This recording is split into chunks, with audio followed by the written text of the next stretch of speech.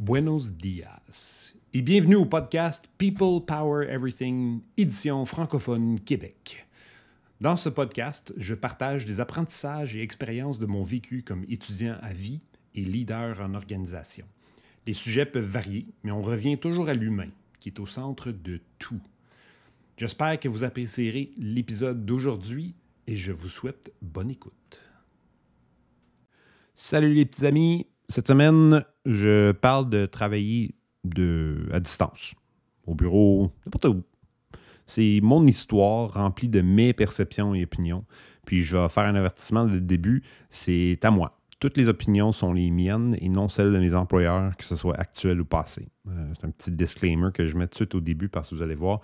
Je pensais faire une revue des différentes politiques, puis les retours au bureau, les mandats qui sont faits en ce moment. Puis je me suis mis à écrire, puis ça a sorti comme mon histoire. Fait que je vous la conte, puis sachez que c'est moi. Depuis plus de 20 ans, personnellement, j'ai la possibilité de travailler de pratiquement n'importe où. Tout a commencé en emportant mon ordinateur portable à la maison au cas où je serais appelé. J'étais sur pager duty, comment on dit ça, en garde. Puis oui, je suis vieux comme ça. J'avais une pagette. Donc, la pagette pouvait sonner pas mal n'importe quand, jour et nuit, semaine, fin de semaine, peu importe. Puis je devais répondre, c'était ma job. Puis des fois, ça voulait juste dire qu'il fallait rappeler puis dire wow, est-ce que tout va bien? Oui, OK. Est-ce que tu as besoin d'aide? Non. Puis des fois, il fallait que je me connecte. Puis s'il fallait que je me connecte, je prenais mon ordi, puis je me connectais VPN, peu importe où j'étais, puis je vérifiais les choses, puis je faisais mon travail. Puis grâce à l'ordi, j'avais aussi des applications du chat, de téléphone, téléconférence. Ça me permettait d'être au bureau, comme n'importe qui. Puis au fil du temps, la job d'être en garde, d'être sur pager duty, ça a lentement évolué vers travail à domicile les jours où il ne faisait pas particulièrement beau. Tu sais, tempête de glace, des choses comme ça, où je voulais me concentrer sur de quoi de spécifique. Puis à un moment donné, j'ai commencé à travailler sur des projets. Puis les équipes de projet, c'était dispersé. Pas nécessairement à travers le pays, mais pas bien loin. Puis être au bureau, ça commençait à perdre sa valeur. Je passais toute la journée sur mon ordinateur en téléconférence, des appels ou du travail concentré, focus. Les gens physiquement autour de moi devenaient de moins en moins nombreux et importants. Je ne travaille plus avec eux. À un moment donné, j'allais plus souvent au bureau de Montréal, qui est à 2 heures de chez nous, que celui d'Ottawa, qui est beaucoup plus proche, puis qui avait mon bureau attitré. Puis rendu là, c'était vraiment clair pour moi qu'aller au bureau, c'était un fardeau. Il n'y avait pas autant d'avantages, puis principalement parce que je ne voyais pas de gens. Il n'y avait personne alentour de moi. Puis à un moment donné, j'ai remarqué, hey, si on ne se coordonne pas pour aller au bureau, là, puis je fais juste me présenter, je suis seul. J'avais à peu près 2000 pieds carrés à moi. Puis heureusement, j'avais un casque sans fil pour faire mes appels parce que ça me permettait de bouger puis d'utiliser l'espace puis faire un peu d'exercice. Puis à ce moment-là, j'ai commencé à faire le calcul mental. Combien ça me coûte de venir au bureau à tous les jours? Stationnement, 15$ par jour. Je m'achète un café, 2, peut-être plus. Parfois, le lunch, si j'étais paresseux puis je ne l'amenais pas. Fait que ça pouvait facilement monter là, 20 à 40$ par jour. On multiplie ça par, disons, 220 jours ouvrables, supposant 4 semaines de vacances, enlève les fins de semaine, enlève les fériés, enlève une couple de journées de maladie, là, juste par bonne mesure, là, pour faire à peu près un estimé bien conservateur. Puis mettons ça à 30$ par jour. Ça fait 6600 par année. Puis ça, c'est après impôt, là. C'est mon argent dans ma poche. Je ne pouvais pas déduire ça. Donc, je gaspillais probablement 10 000 par année de mon salaire pour être dans un endroit où je voyais personne avec qui je travaillais, puis je voyais pas de besoin d'être là. Moi, me déplacer pour être sur mon ordi devant mon écran puis au téléphone, quand je peux faire ça chez nous, puis j'ai pas envie de sortir parce que ça me donne rien, ben ça devient, c'est un fardeau, on va le dire. Puis ajouter à ça le coût de l'essence, l'assurance, l'usage de la voiture, une passe de boss si je prenais le transport en commun. Puis on peut voir comment ça s'additionne rapidement. Puis tout ça sans mentionner le temps. Tu sais, le temps d'être pogné dans le trafic qui est hyper pas productif. Si au moins je prenais le transport en commun, j'aurais pu lire, faire autre chose en même temps. Donc, pour mes collègues qui faisaient ça, là, good on you. Personnellement, ça ne me tentait pas de passer encore plus de temps dans un autobus, puis on ne parle pas juste un petit peu, là, on parle de beaucoup. Donc, pour moi, c'était vraiment pas productif. Au contraire, là, c'était frustrant plus que d'autres choses. Puis la circulation à Ottawa est vraiment pas si pire là, comparé à d'autres endroits, mais pour moi, ça pouvait aller 45 minutes aller, 45 minutes retour. Ça veut dire que je passais 1h30 pour rien. Fait qu'à ce moment-là, j'ai décidé de travailler la plupart du temps de chez moi. S'il y avait une réunion ou un autre événement au bureau, j'y allais. Pas de problème, je chialais pas. Pour moi, c'était on me demande d'être là, je vais être là. S'il y a une bonne raison, là, zéro problème. Mes collègues ont un peu ils avaient tendance en bon français, boquer. Si c'était le lundi, vendredi, pas moi. Si t'allais être là, je vais être là. Il n'y a pas de problème. Puis, au début, l'entreprise approuvait pas. Il n'y avait pas de condamnation quelconque. C'est juste devenu un accord tacite. On n'en parlait pas. Tant que personne ne se plaint et que le travail est fait, c'est bon. Les membres de l'équipe ont commencé à prendre des fois 1 mois pour aller travailler dans des endroits plus tropicaux, plus chauds, à l'hiver. Tant que la connexion Internet était bonne, la plupart des gens ne s'en rendaient même pas compte. À être à Ottawa ou Orlando, ça n'avait pas de différence. On ne disait rien parce qu'on savait que si ça se savait à des plus hauts niveaux, on allait peut-être être mandaté ou on allait nous dire non. Si on n'était pas au courant, là, puis tout allait bien, mais personne n'en parlait, correct. Puis dans certains endroits, ils ont essayé de ramener le monde au bureau, puis ça, on parle d'il y a 10 ans, là, avant la COVID, là, on parle. Puis ils ont essayé de dire, hey, il faut être au bureau là, tous les jours, puis parce que là, on a des gros bureaux, puis on s'entend, là, c'est des cube farms, là, c'est des cubicules, mais c'est vide. Ben oui, c'est vide. Le monde ne veut pas être là. Il ne voit pas la raison, puis il aime mieux être à la maison. Fait que c'est vide. Puis ils ont essayé de mettre en place des mandats. On va checker les rapports pour savoir si vous êtes là. Tu parles d'une façon de juste décourager le monde, là, mais bon, il allait faire ça. Puis en fin de compte, les gens l'ont pas mal ignoré. Même été au bureau une fois avec quelqu'un qui m'avait dit « Hey, je sais pas pourquoi qu'on est ici. On est tous au téléphone devant nos ordis. » Puis c'est vrai. Puis le monde qui était dans ce bureau-là disait « Ben, on a un stationnement gratuit, fait que c'est pas si pire. » Mais je suis d'accord. C'est un stationnement gratuit, ça enlève beaucoup de fardeau. Puis, rendu là, travailler à distance la plupart du temps parce qu'il n'y a pas vraiment de valeur pour être là, la COVID est arrivée. Puis dans l'équipe que je travaillais, on a eu un appel le vendredi 13 mars 2020, qu'on se souvient très bien. Puis on était en vidéoconférence, qu'on était super habitués, la salle virtuelle qu'on utilisait d'habitude. Puis le patron, il a dit, bon, tout le monde devrait rester chez vous lundi, puis l'avenir prévisible, ça va être chez nous. Puis on a tous eu comme une réaction de, OK, on le fait déjà, il n'y a pas de stress. On ne savait pas à quel point que ça allait durer, puis les mesures sanitaires, etc. Ça a affecté nos vies, c'est sûr, mais notre vie professionnelle, ça a continué virtuellement inchangé. Rendu en 2022, c'est à peu près 2 ans plus tard, l'entreprise a commencé à rappeler les gens au travail. Puis ça, un peu la façon c'est dit, ça nous a écœuré tout d'abord, là, appeler les gens au travail. Hey, on travaille depuis 2 ans, là. C'est pas comme si on ne travaille pas. Tout marche, le monde a soudainement changé, qu'il a fallu s'adapter pour que les gens puissent se connecter comme nous, en masse. Il a fallu tout mettre ça en place, puis rapidement. En plus, il y avait des changements dans les façons de faire, il fallait adapter, il fallait tout faire ça. Donc, en plus de continuer de faire notre travail, on s'était adapté à la nouvelle vision du monde, je vais dire ça de même. Fait que, rappelle-moi pas au travail, là, je travaille bien comme il faut. Rappelle-moi au bureau, cool, c'est correct. Ça, on l'a laissé aller. Pas hyper heureux là-dessus, mais quand ils ont commencé à utiliser ça, bon, c'est correct. l'équipe que je travaillais, par contre, était un peu partout. C'est plusieurs villes, même quelqu'un en Amérique centrale, qui n'était pas nouveau. Là. Il n'a pas déménagé là pendant la COVID, il était là depuis longtemps. Donc, on n'était pas très enthousiaste à l'idée d'être forcé au bureau. La haute direction, par contre, ils tenaient beaucoup. Ils voulaient voir leurs espaces de bureau remplis de monde.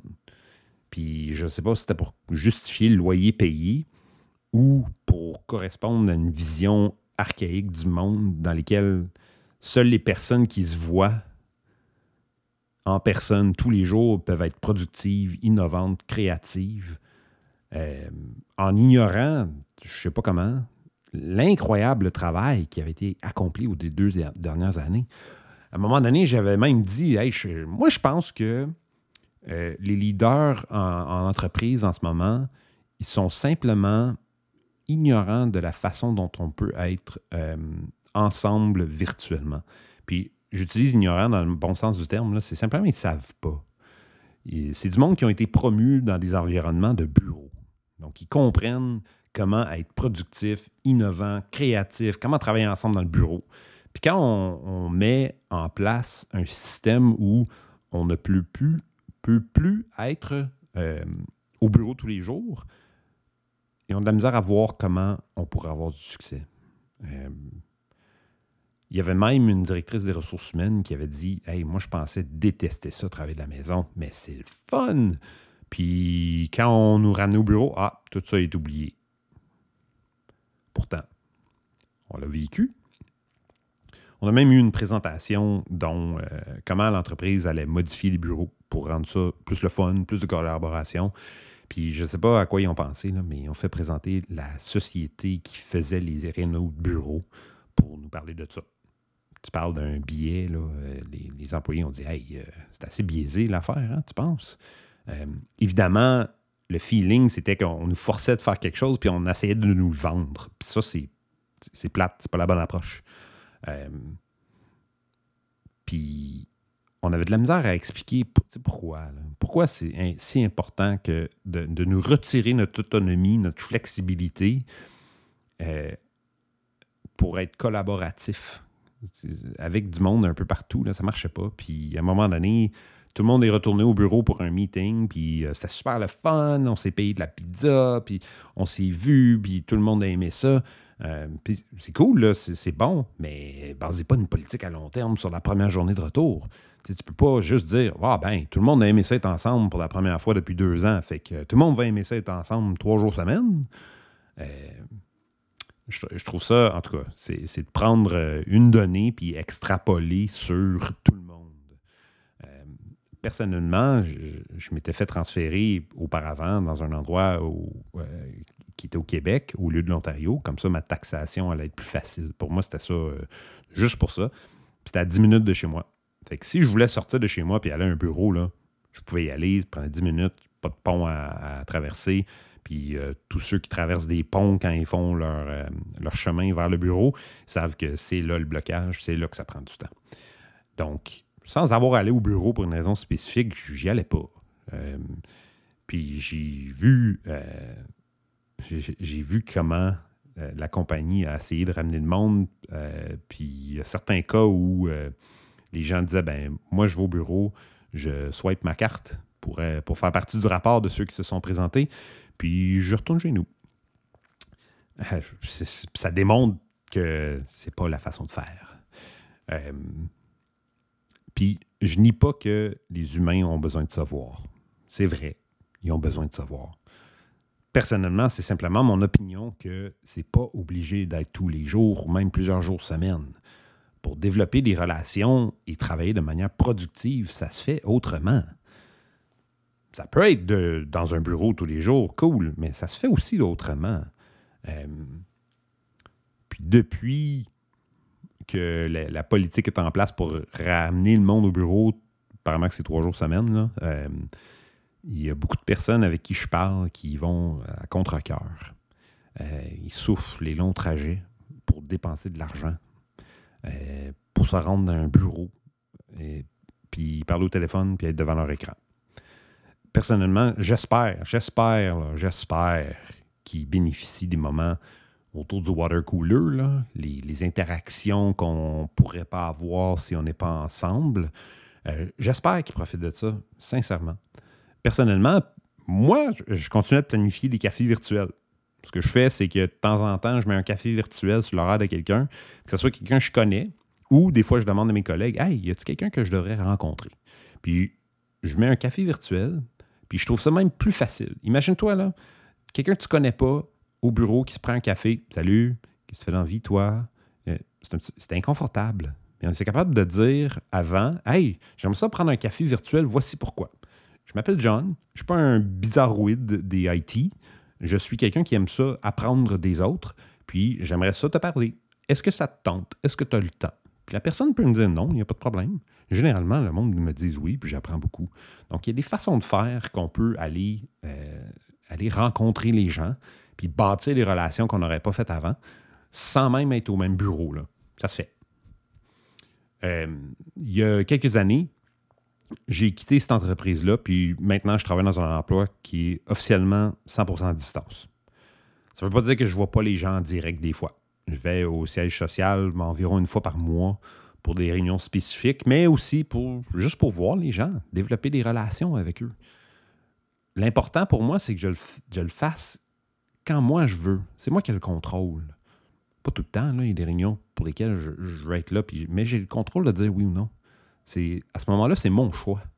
C'est vrai que le choix est, disons, influencé par la réunion en particulier, mais j'ai encore le choix. Puis, juste pour être clair, je n'ai pas quitté mon employeur avant parce qu'il voulait que je retourne au bureau. Ça fait partie des raisons, mais il y a d'autres choses là-dedans que, disons que la séparation était amicale, très amicale. Mais personnellement, je valorise ma liberté, mon indépendance. Puis comme le dit la théorie des besoins psychologiques de base, l'autonomie est une clé à la motivation intrinsèque. C'est ça qu'on veut. On veut que le monde fasse les choses parce qu'ils veulent faire les choses. Puis quand on retire des éléments de ça, les gens le sentent. Puis ils répondent avec moins de productivité, moins de satisfaction, moins de motivation. Le concept de donner aux gens toute l'autonomie possible, c'est simple. Mais il y a encore beaucoup d'entreprises qui ont du mal à trouver l'équilibre. Pour tous mes amis et anciens collègues qui se sentent comme s'ils portent des menottes dorées, je vais dire ça de même, là. Tu sais, le régime de retraite, la stabilité de l'emploi, le bonus qui se paye régulièrement, ou simplement parce qu'ils ont peur du changement, qui est normal, là. Je ne juge pas aucunement. Mais j'espère que vous trouvez l'équilibre. Puis j'espère que vous pouvez trouver une façon de travailler avec votre leader pour ajuster votre interprétation et application des politiques pour qu'ils correspondent mieux à vos besoins. Peut-être que vous aimez aller au bureau tous les jours. Cool, j'en connais du monde qui aime ça, qui aime vraiment ça, là. Ils veulent y aller tous les jours. Puis si c'est le cas, super. Je connais du monde qui ne sont pas capables de travailler de chez eux. Ça ne marche pas. Soit qu'ils sont distraits, soit des enfants, ils n'ont pas la place, tu sais, ça arrive. Puis le bureau, c'est comme l'échappatoire ou une façon de mieux se concentrer. Cool. Ça vous permet de maintenir l'équilibre dans votre vie. Parfait. Tu sais, ça répond à vos besoins, c'est super.